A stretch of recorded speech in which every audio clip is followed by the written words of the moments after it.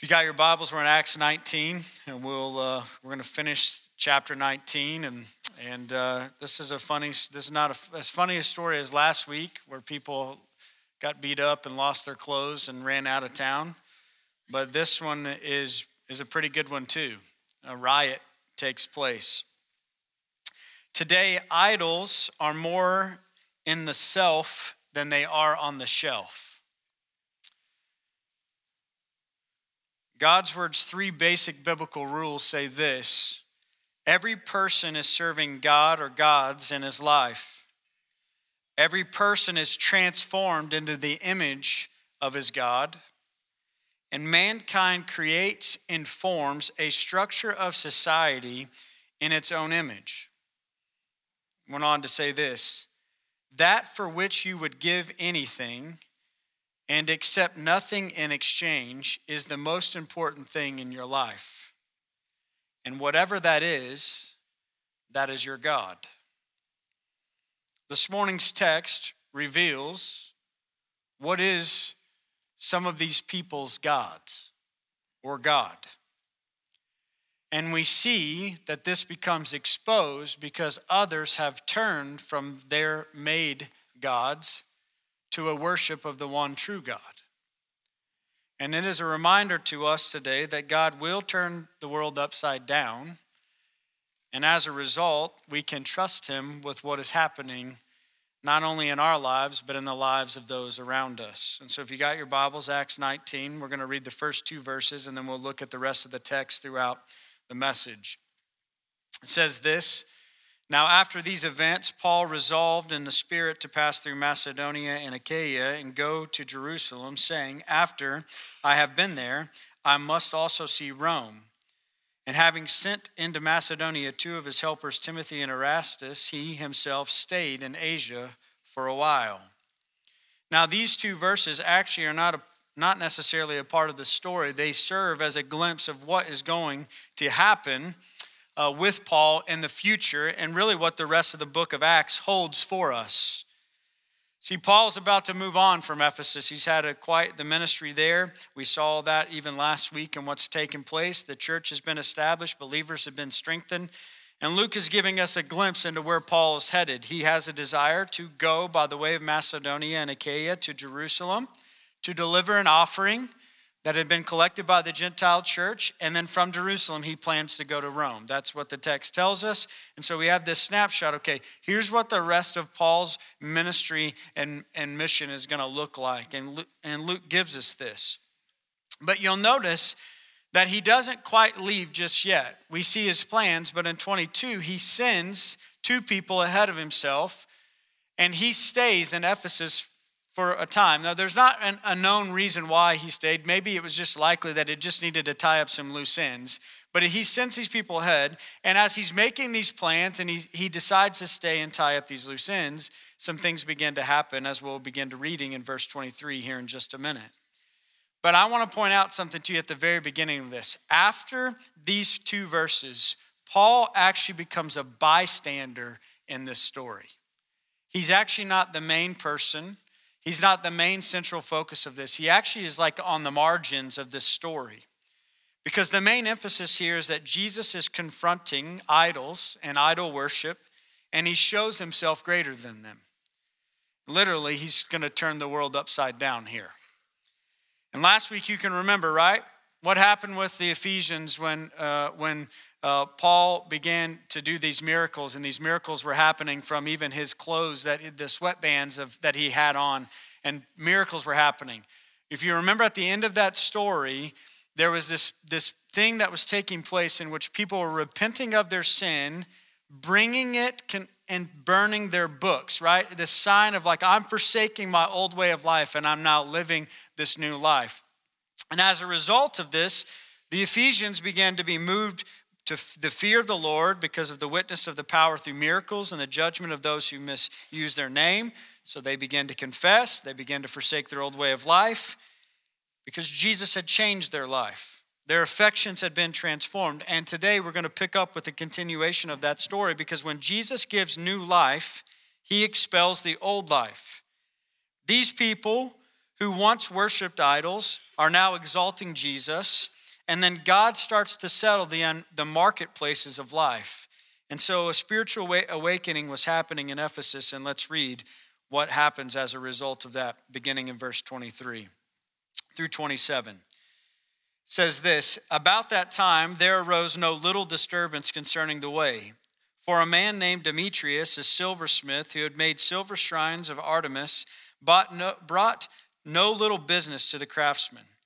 These he gathered together with the workmen in similar trades and said, 'Men, you know that from this business we have our wealth, and you see and hear that not only in Ephesus, but in almost all of Asia, this Paul has persuaded and turned away a great many people, saying that gods made with hands are not gods.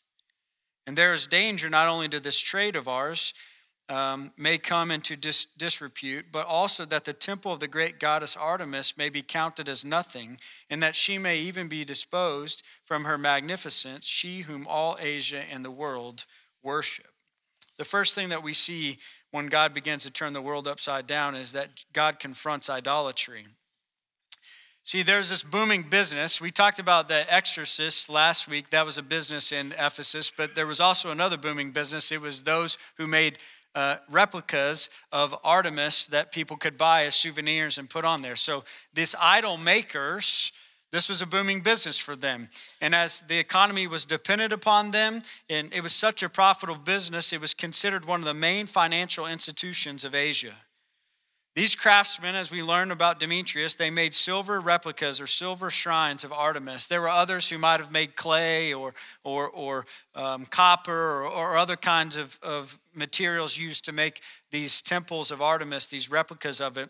And people would buy them as souvenirs, or they would go take them and actually put them at home on their altars at their home. And this is why Demetrius has entered the picture, because he starts to see the writing on the wall here. The writing on the wall is wait, these Christians who are now following the way have begun to abandon their idol worship, and therefore they're not buying things from us anymore. And this is starting to actually affect my pocketbook. See, nobody had a problem with Christianity until it started affecting their wealth and resources and jobs. And then things began to happen here, because see, Demetrius is, we're told by Luke, is an idol worshiper and an idol maker. Luke purposely paints him in a negative light because his idol worship and his business as an idol maker set up the narrative as a battle that is about to happen. But Demetrius was clever in his work to respond to the spiritual awakening that Christ was doing in the life of the Ephesians. So let's talk about how he was what the text tells us, how he was kind of clever in his response, because I think these speak to you and I, and they speak to the idols that we can have in our own lives and in our own hearts. The first thing that we see is that he gathers up people like him. So he gathers up workmen in similar trades and silversmiths, and he begins to speak to them that, listen, well, the spiritual awakening is having an economic impact on our life. Now, again, he had no problem gathering a crowd here, because what's happening during this time is there's this month-long festival going on. It's called the Festival of Artemis. This month-long festival is where pilgrims came to participate in athletic events, drink. They participated in sexual immorality. It was a time that was described that every place was filled of a multitude of men, and many of them drunk. He did not have a problem gathering a crowd of people. And so as he begins to gather these people that are a part of this work and are interested in this livelihood, he begins to speak to them. Now here's the deal. They didn't have a problem with Christianity until people stopped buying their idols. But this is always the case with the gospel message. When Christ is preached, hearts are touched, lives are changed, then it's going to have an effect on the world.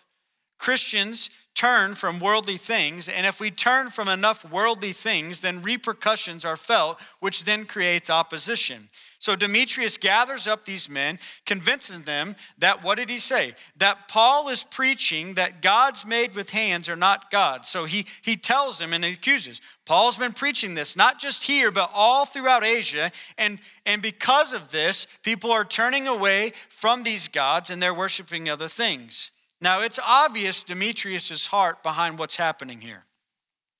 He is bothered by the fact that his job and his money and resources are becoming severely impacted by this Christian movement. His opposition and persecution was economically motivated. Listen, Christianity becomes a problem when it affects people's wallets. And that's what's happening here. Why? Because money is the most sensitive part of our human lives. So when money started to dry up, because people were turning from their idol worship to Christ, people got unhappy. And here's how this applies to you and I, and how we have to consider this, is because the lure of money is something that transcends culture. So many people today do not bow down to carved images or statues in our world today. But many bow down to the idol of money. So let me remind you of something this morning. No matter how little or how much money you have, it'll always leave you unsatisfied, never give you the full security that you desire, and you will always think that you need more of it. The love of money has kept people away from Jesus throughout history. Demetrius, this was what was being exposed in his life. It's why he gathered them together. But you'll notice that Demetrius sought to hide his idol of money by including a couple of other elements. And I summarize them in this way: religion and patriotism. Now notice what he did. He tells them that there's this impact that's going to happen. He says, "Men, you know that from this business we have our wealth." And in verse 26, he begins to speak to their religion. And you've seen here that not only in Ephesus, but almost all of Asia, that Paul is persuaded to turn away a great many people, saying that the gods made with hands are not gods. And in verse 27, and there is danger not only to this trade of ours, but also that the temple of the great goddess Artemis may be counted as nothing. So he begins to sneak in a little bit of religious zeal. He begins to hide his greed behind religious loyalty, and he is afraid that Artemis will be reckoned to nothing. This is a big deal because Artemis' temple was 4 times the size of the Parthenon in Athens, and it was considered one of the 7 wonders of the ancient world. Paul's preaching, right, that gods made with human hands are not gods. So Paul's message, as he was declaring it, was a threat to Artemis and her rightful glory.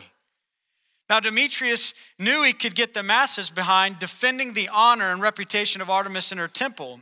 And listen, I want to be very clear here. Now, some of you are like, I don't know how this applies to me. I don't worship no carved image.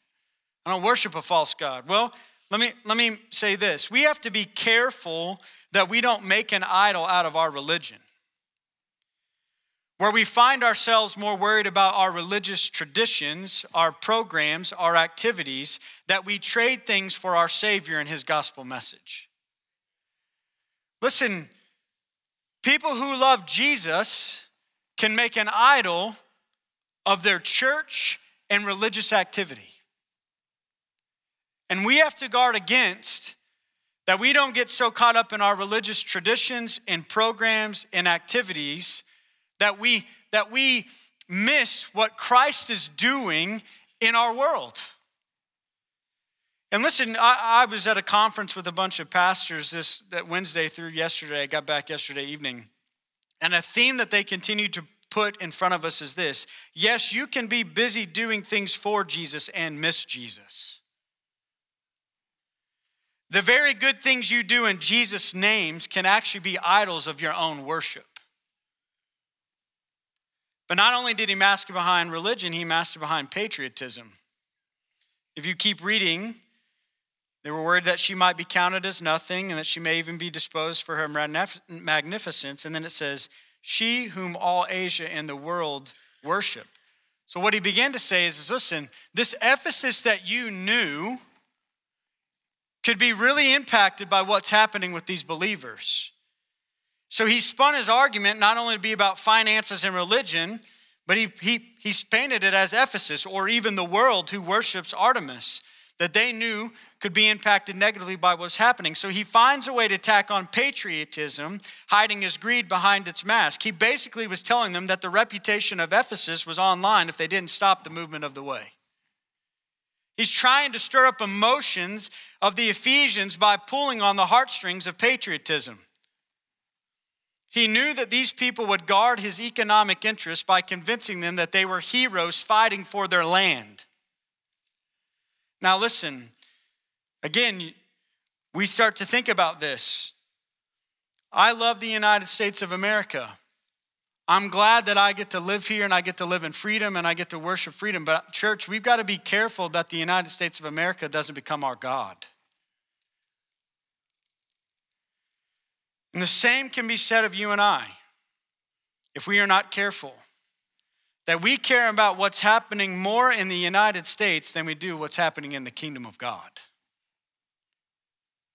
And brothers and sisters, we have the right to be good citizens. We have the right to vote and have our voice made known. And we even have the responsibility as believers to live in this world that God has called us to, in this nation that God has called us to, as Christians who image forth these things. But the truth is that if we are not careful, we can be more concerned about the downward spiral of the United States than we are that there are lost people dying and going to hell.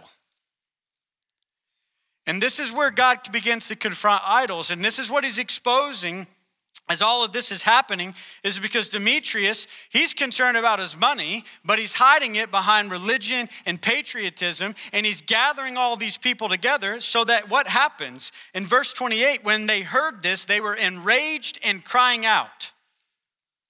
So he begins to convince them of this.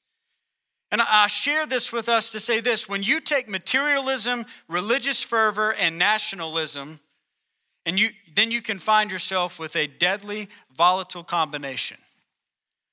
The believers here in Ephesians had experienced life change, and as a result, their lives were being transformed. And the work of Christ will always impact economies and cities and neighborhoods. When Christianity threatens resources, other religions, or even our patriotism, you can guarantee that opposition and persecution will come.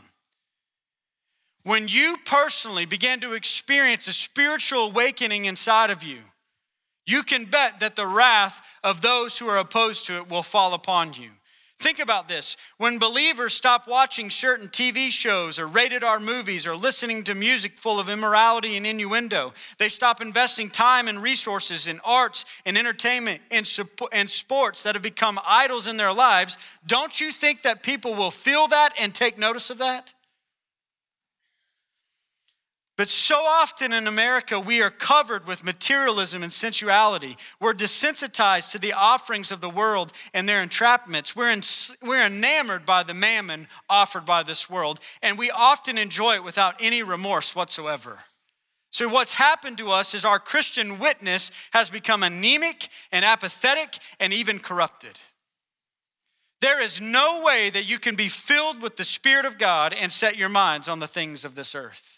There is no way that you can be filled with the Spirit of God and live for money. There is no way that you can be filled with the Spirit of God and consume entertainment that feeds the flesh. And there is no way that you can be filled with the Spirit of God and have unrepentant sin in your life. See, we're not perfect, but the Spirit of God filling our life won't let these idols take place. The Spirit of God reminds us that, hey, we might be more concerned about what's happening here than we are what's happening in God's kingdom. Hey, we might be more concerned about the pursuit of this endeavor so that you can receive this than you are about pursuing Jesus. And so God begins to confront idolatry. And what we see in Ephesians is we see that those who had been redeemed and set and are now following the way, that their life had been transformed and filled with the Spirit. And so I ask you the question, do you desire the same? The second thing we see here is that God protects his people and he gives his people peace. So God's confronted the idolatry. It's become exposed. I've already read to you verse 28, what's happening. They become enraged. They cry out, "Great Artemis" of the Ephesians in verse 29, so that the city was filled with the confusion. And they rushed together into the theater, dragging with them Gaius and Aristarchus, Macedonians who were Paul's companions in travel. But when Paul wished to go among the crowd, and the disciples would not let him, and even some Asiarchs who were friends of his sent to him were urging him not to venture into the theater. Now some cried out one thing and some another, for the assembly was in confusion, and most of them did not know why they had come together. So we now see God beginning to protect his people. What do people do when their idols are threatened? They riot. Instead of repenting of their sin and trusting in Christ, they decide to attack the message and the messengers. And so chaos begins to unfold. They fill the streets shouting, "Great is Artemis of the Ephesians," making their way to a 24,000-seat amphitheater. And they're dragging people with them that belong to Paul. I don't know why they couldn't get Paul. They couldn't find Paul, whatever. They can't find him, so they go get some of his traveling companions. And listen, as they fill in the streets and they're shouting this out, this was a normal formula for pagan worship. In the early church and in ancient history here, and when you wanted to be a part of pagan worship, you would say, "Great is," and then tag on whatever idol or God that you were worshiping. And so they're declaring this. Now, can you imagine sitting in a crowd and listening to the same thing being yelled over and over for 2 hours? The same thing over and over. I don't know about you, but I was just driving back from Oklahoma City last night. My family picked me up at the airport, and my kid was in the back and he just kept making the same noise. Right? So finally I was like, "Please stop," right? Imagine being in the scene where it's just this chaotic moment, yelling and screaming, okay? It was an incredibly tense scene, so much that if anyone in that crowd would have decided to physically attack any of the believers, it could have been a very deadly event. But here's the thing I want us to notice about this crowd. A chaotic crowd is a defeated and conquered crowd. Their confusion was evidence of their defeat. We live in a chaotic and confused world. And church, it's a reminder to you and us that the way of the world leads to destruction. It does not lead to life. They can't get to Paul, so they grab 2 of his buddies. They bring him out. Gaius had been baptized by Paul and was someone who housed a church in his home. Aristarchus was a Thessalonian who traveled with Paul and was even imprisoned with him. Now, we don't know what they plan to do with them, but we know that they've got them out in front of this large crowd inside of this amphitheater. Now, you'll notice this is the only mention of Paul in this whole story. In verse 30, "But when Paul wished to go in among the crowd." So I picture this. Remember, Paul, we think of him like Rock the Dwayne Johnson, this big guy that's coming in. His physical presence wasn't that impressive. But I picture this guy's like, "Let me have him. Let me get into that amphitheater, all these people, and I'll quiet them down." And notice what happens. The disciples would not let him. The mention of his disciples show an intimate following that had formed around Paul in Ephesus. And they plead with him to avoid the mob. But notice it wasn't just some other believers that had gathered around Paul. Notice that there's a group of people named, the Asiarchs. These were leaders in the government. These prominent people in Asia were considered Paul's friends, and they had a dual motive for preventing fall. One, they wanted to keep public order, but they also wanted to protect their friend. The text even tells us they were friends of his. And it is a reminder that we as Christians can be in good standing with city, state, and federal government leaders. Right? It goes back to our citizenship and being good citizens and Christ-like citizens in the world, because Paul and these other believers, they had built good relationships with people who had leadership in the government and in the city. So much so that as Paul is trying to get into this place, God uses them to prevent him, to protect him. Now, when you think about this, you think about, okay, why would Paul just listen to them and back out? And we don't actually see his response to it, but here's the only reason why I can think that Paul could do this while he didn't push through and make his way into that amphitheater. He and other believers were at peace in the midst of this situation. They ultimately trusted God, knowing that he had in the past and he will protect his people in the future. And I'll tell you where this peace comes from. This peace comes from an inward purity, a life filled with the Spirit. Paul regularly was communing with God, so that in this moment, as this opposition came, it wasn't like friends telling him they didn't want him to do this and they were really concerned about his safety. It was also about that he understood that God was using them to prevent him from stepping into this scene. And when there are no walls or obstacles between you and God, you can rest assured that God is standing with you. And I think that Paul knew that in this moment. But notice what happened though. Paul doesn't get in, but somebody else gets pushed in. And you can see this in verse 32 and 33. It says, now some cried out one thing, some another, assembly in confusion. Most of them didn't know why they had come together. But some of the crowd prompted Alexander, whom the Jews had put forward, and Alexander, motioning with his hand, wanted to make a defense to the crowd. So now there's this mob mentality that's happened here. It says that some are yelling one thing and some are yelling another. There's confusion about what it means. And the word confusion here means to pour together, literally giving us this idea that they were being stirred up, agitated, in total uproar. And this mob mentality means this: when people have suspended their logical thinking and are now feeding off a collective sense of power and rage.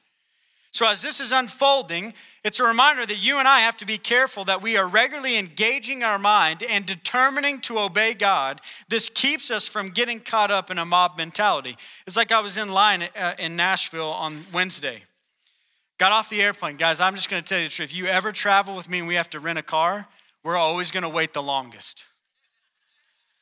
I come down the escalator and every single car rental place has nobody in line except the one that I rented from. I get up to the line, I'm like ninth in line. I ask the person in front of me, how long have you been here? And they say, I've been here for 35 minutes. And I was like, oh man, you're 35 minutes and you're ninth in line. And as I waited in line and we crept up on an hour, the crowd started to become really restless. I heard people on phone with dollars, corporate office. They were yelling and screaming. I heard people talking to the people up front, and people started stirring to each other. And I could see people starting to lose their logical mind. They were not thinking. And so much so that people actually left our line and went over to the Hertz counter, because Hertz owns Dollar and Thrifty. And we're trying to convince them to let them go in line, to which they were all sent back. And by the way, when all those people left in line, I moved up in line.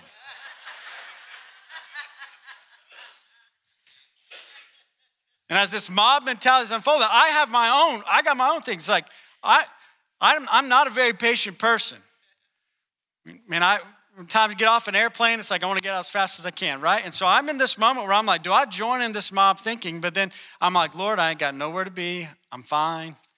And Lord and I are having this conversation, so much so that somebody says, how come you're not really upset about what's happening here? And I'm like, I don't really have anywhere to be, so there's really no reason to be upset.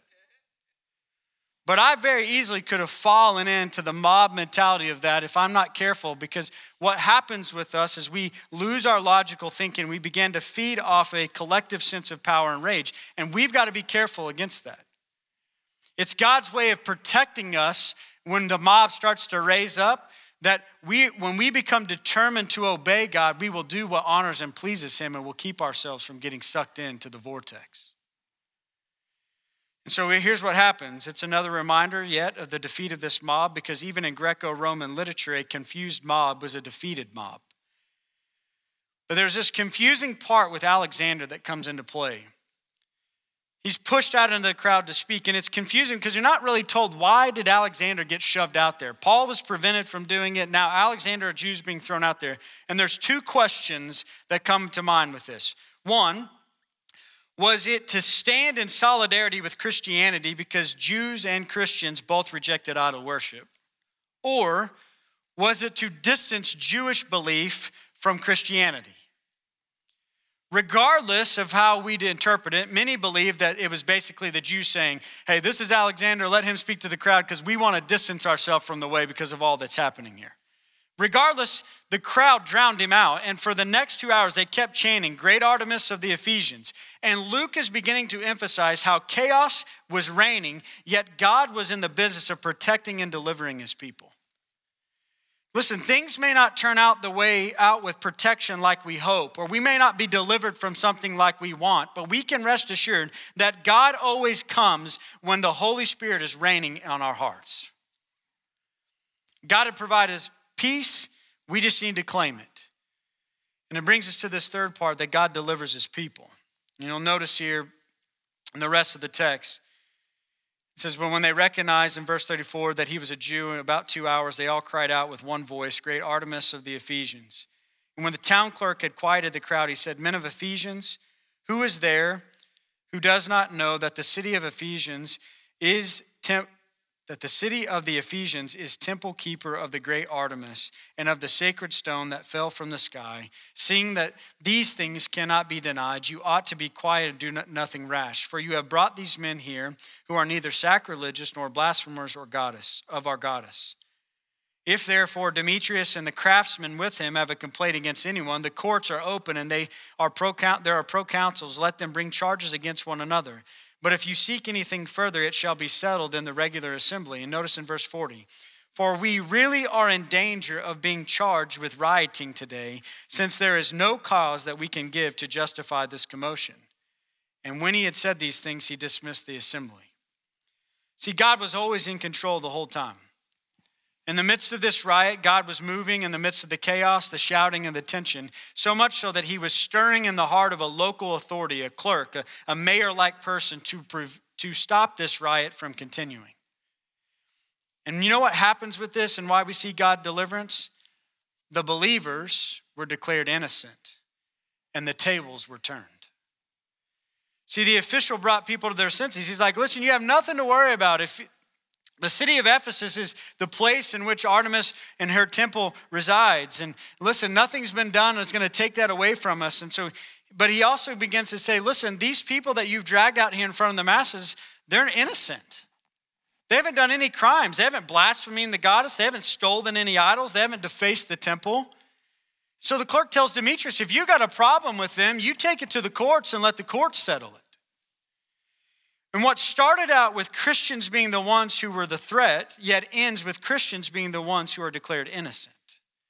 It's a reminder that God is in the business of delivering his people. And isn't that what's going to happen at the end of life when our physical life on earth is over? Isn't that what's going to happen when we stand before God?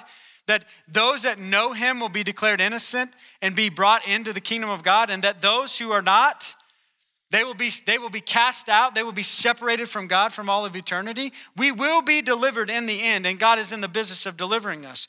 But the tables also get turned because Ephesus was on the verge of losing their self-governing privileges if this riot continued. So the clerk turns the tables on them and says, if anybody in this room is guilty, in this theater is guilty, it's all of you that are shouting and screaming because of unlawful assembly. You're the ones that's breaking the law.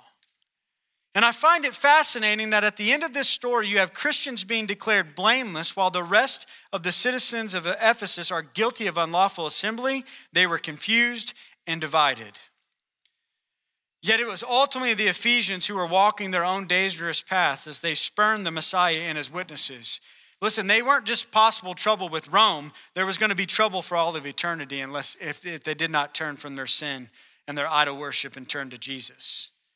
So what happens? The assembly dismisses and they walk away quietly.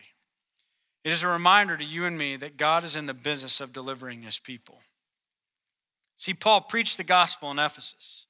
People believed, repented of their sin, and the world was turned upside down. This story reminds us, church, that if we're not careful, we can allow our worldly concerns to drown out the voice of truth. We need to ask God for ears to hear and for the courage to go against the flow in living out the truth, even if the mob is coming for us. So how is your spiritual life today? Are you desensitized to sin? Are you engaged in things from your past that are not pleasing to the Lord? Are you indistinguishable from our decaying culture? Is your life spirit-filled? Is your life making a difference? Is your life at odds with the world? See, if you long for a transformed life, you first need to trust Jesus as your Savior. You need to surrender to the Holy Spirit's work in your life. You need to name and confess your sin, rely upon the Lord for strength, immediately obey what he's asked you to do, and rest in him. These are what we saw in the believers in Ephesus. And we also saw those who don't. Chaos and confusion. I don't know about you, but I'd rather live with the one that I can rest in than live in chaos and confusion. As we gather around the Lord's table today, we have in mind how God turned upside down the world. He did it by sending his one and only Son, Jesus Christ, to conquer sin and death. And because of that, you and I can be offered eternal life. It's the very reason we gather around the table is to remember what Christ has done for us. As Matthew 26 through 29 tells us, I read this every time we take the Lord's Supper. But now as they were eating, Jesus took the bread and after blessing it, broke it and gave it to the disciples and said, "Take, eat, this is my body." And he took a cup, and when he had given thanks, he gave it to them, saying, "Drink of it, all of you, for this is the blood of the covenant, which is poured out for many the forgiveness of sins. I tell you, I will not drink again of this fruit of the vine until the day when I drink it new with you in my Father's kingdom." The Lord's Supper is a powerful act of worship that confronts our sinfulness and reminds us of Christ's atoning work on the cross. Jesus commands us to obey the Lord's Supper until he returns because he desires for us to be reminded that the cross is central to his work. Jesus gives us the bread of the Passover meal, as a meaning of what, gives it a new meaning of what the bread symbolizes. It's his broken body and his death upon the cross. And taking of and eating this bread is a reminder that Jesus would be for our benefit. The cup, Jesus gives it a new meaning. It's his blood shed upon the cross. And as Jesus refers to the cup as my blood poured out, it is Jesus' blood, which is his people's salvation. And brothers and sisters, let me tell you, Jesus died for everyone. But to those who believe, their sins will be cleansed and new life will be given to them, establishing a new covenant. You know what the good news about this covenant is? It's not based upon you and I's work. It's based on the work of Jesus Christ on the cross and his forgiveness. What this foundational message of the Lord's Supper communicates is both community and a future. We share the Lord's Supper together. This covenant language in verse 28 implies creating a community of those who, when they eat or drink at the Lord's table, identify with the saving faith that they have through Jesus Christ. But it's also a future. Jesus left, but he's promised he's returning. And when he returns, we will sit with him at the Lord's table forever. We celebrate the Lord's Supper as we look back at his death and his resurrection and his redemptive death. But we celebrate his coming and we anticipate his return. Now, not everyone should receive the Lord's Supper. You shouldn't receive the Lord's Supper if you've never trusted Christ as Savior, and you shouldn't receive the Lord's Supper if your heart is not right with the Lord. So as we move into taking the Lord's Supper, I ask you to take out the elements. You'll find the bread is on the bottom of the cup. 1 Corinthians 11:23 through 24 says, "For I received from the Lord what I also delivered to you, that the Lord Jesus on the night when he was betrayed took bread. When he had given thanks, he broke it and said, 'This is my body, which is for you. Do this in remembrance of me.' Let us pray and give thanks." Heavenly Father, we thank you for Jesus Christ, your one and only Son, our Lord and Savior, whose body was broken, beaten, and crucified so that our sin could be dealt with.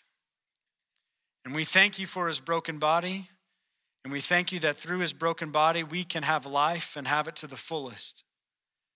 And as we take of this bread today, we do it in remembrance of Jesus. John 6:35 says, Jesus said to them, "I am the bread of life. Whoever comes to me shall not hunger, and whoever believes in me shall never thirst. Let's take and eat this morning. Taking the cup. 1 Corinthians 11:25 and 26 says, in the same way he also took the cup after supper, saying, this cup is the new covenant in my blood. Do this as often as you drink it in remembrance of me. For as often as you eat this bread and drink this cup, you proclaim the Lord's death until he comes. Let us pray together and give thanks for the blood of Jesus Christ. Jesus, we thank you for your shed blood. We thank you that by your shed blood we can have the forgiveness of sin. And we thank you that as the blood poured out of you, you did it because you love us and you wanted a restored and redeemed relationship with us. And we thank you that by your sacrifice, your shed blood, we can have a right relationship with God. As Ephesians 1:7 says, in him we have redemption through his blood, the forgiveness of our trespasses and sin, according to the riches of his grace. Let us take and drink this morning in remembrance of Jesus. Let us pray together this morning.